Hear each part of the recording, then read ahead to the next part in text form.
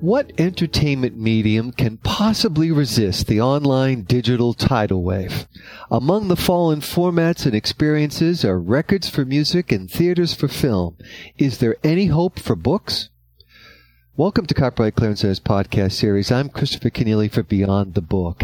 E-book sales are no longer a fast-growing portion of the book business.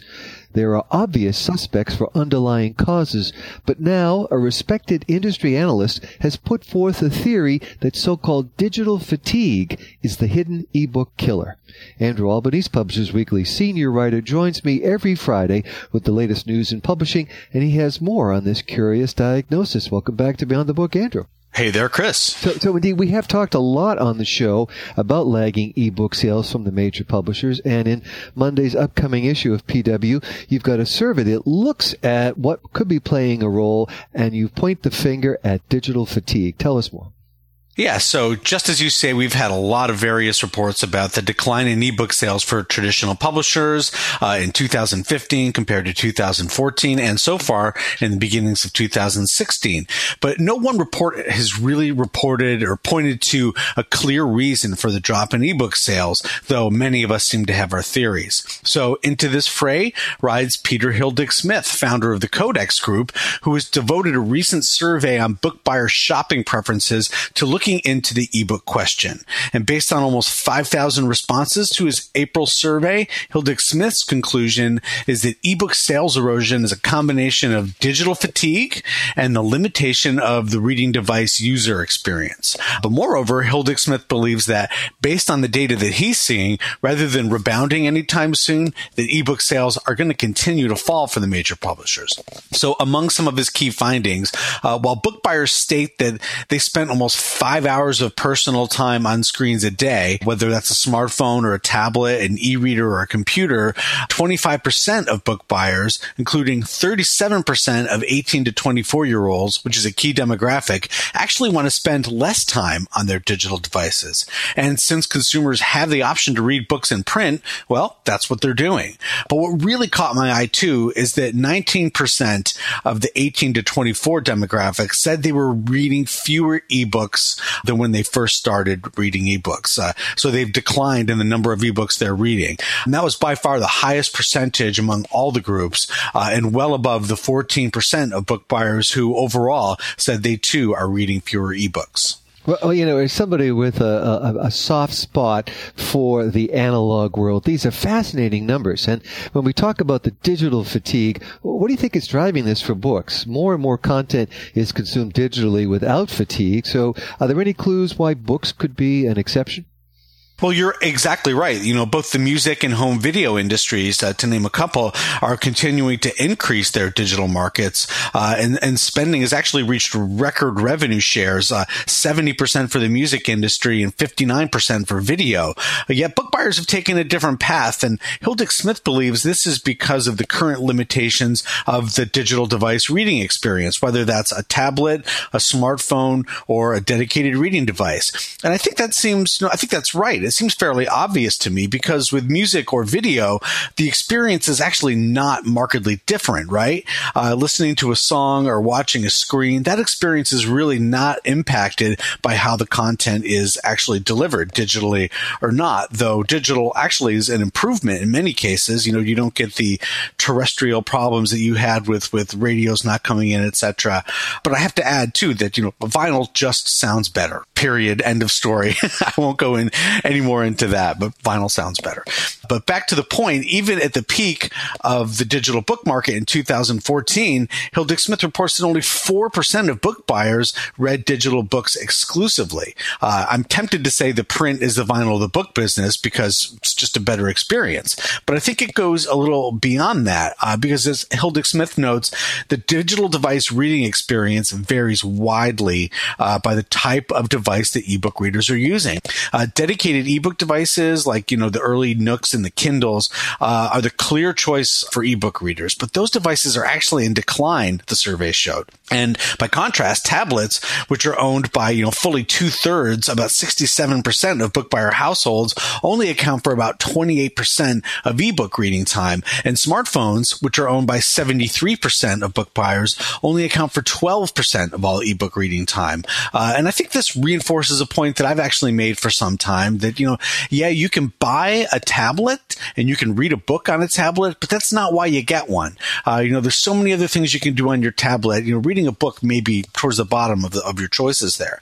And as the ownership and usage of dedicated e-reading devices declines, Hildick-Smith says he predicts ebook sales are going to continue to decline further. Well, I guess now we are both members of the analog formats club, and I guess I can understand your love for the vinyl too, and we'll look forward to that report on Monday. So, meanwhile, also in Monday's issue of Publishers Weekly is a preview of the upcoming American Libraries Association annual conference in Orlando, Florida. That's right. It's our big ALA preview feature package that will be in Monday's issue. And in it, we look at everything from the main speaker program, which includes Margaret Atwood, who I have to say I'm very excited to hear speak this year. But notably, I think it includes two young people on the main stage who are really changing the world. And I mean young. Maya Penn is a teenager who started her own company that creates eco-friendly clothes. And she started that company at age 8. And now at the ripe old age of 15, she has her first book coming out from Simon & Schuster.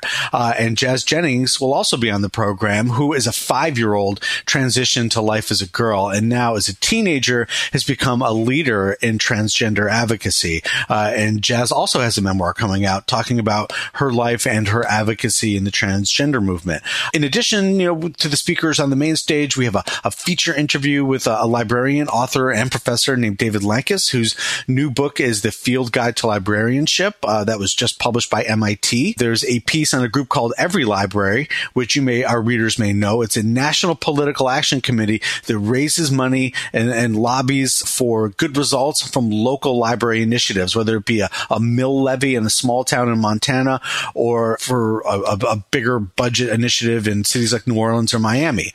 And of course, we have a piece on panel and program picks from PW contributor Brian Kenny, and a piece that also looks at some more top-line numbers from PW's recently closed survey of public librarians.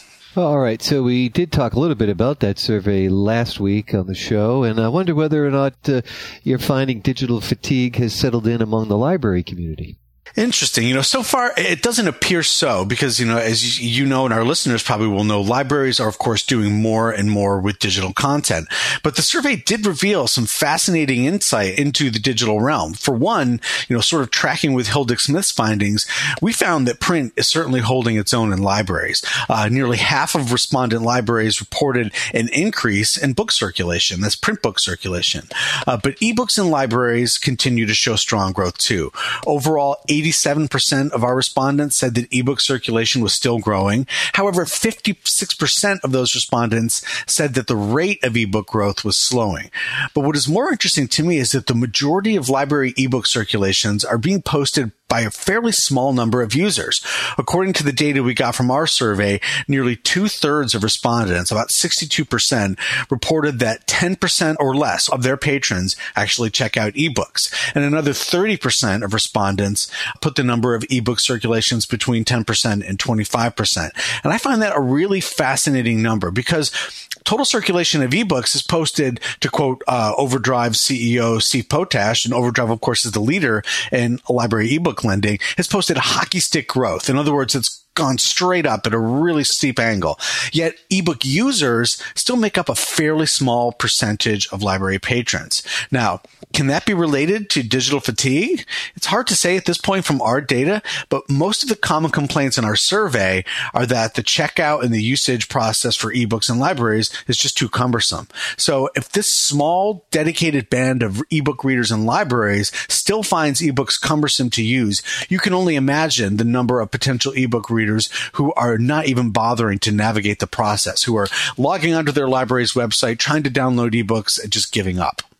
None of this was foreseeable only a few years ago, Andrew. Everybody really did believe in the ebook revolution, and now we're sort of finding out that the consequences are in many ways not what we thought they would be. So we look forward to all of this and much more from PW, those survey results and so forth. And on a final note, Publishers Weekly has reported this week that BookCon, the consumer trade book show that's been a part of BEA for the last couple of years, has expanded and is now going to be part of an event during Comic-Con in October.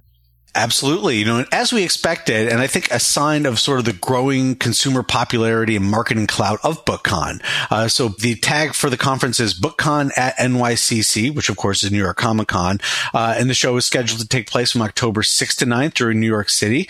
The BookCon event will be held at the Hudson Mercantile, a separate space near the Javits Center. And access to BookCon NYCC, as it's called, is going to be included as part of the New York Comic Con badge. And the event's going to include a series of panels with authors and autograph sessions and meet and greets with authors. So I think we still have a lot of questions about how exactly this is all going to work. For example, to attend BookCon, you have to have a ticket to the entire New York Comic Con. I don't know that there's going to be one-day passes or special event passes yet, so I wonder how that's going to work. But right now, I'm just going to go ahead and say that I think any event that helps publishers and authors engage directly with consumers is a good thing. So stay tuned for more on this in the coming weeks. Well, I think you're right about that. Engagement is clearly critical for the future of books, and authors with their readers in the same spot is a good place to start all of that. Andrew Albanese, senior writer for Publishers Weekly. He joins us every Friday on Beyond the Book, and pleasure having you today. My pleasure, as always. Beyond the Book is produced by Copyright Clearance Center with its subsidiaries Rights Direct in the Netherlands and Ixus in the United Kingdom. CCC is a global leader in content workflow, document delivery, text and data mining, and rights licensing technology. You can follow Beyond the Book on Twitter, like us on Facebook, and subscribe to the free podcast series on iTunes or at our website, beyondthebook.com. Our engineer and co-producer is Jeremy Brisky of Burst Marketing. I'm Christopher Kenneally. Join us again soon on Beyond the Book.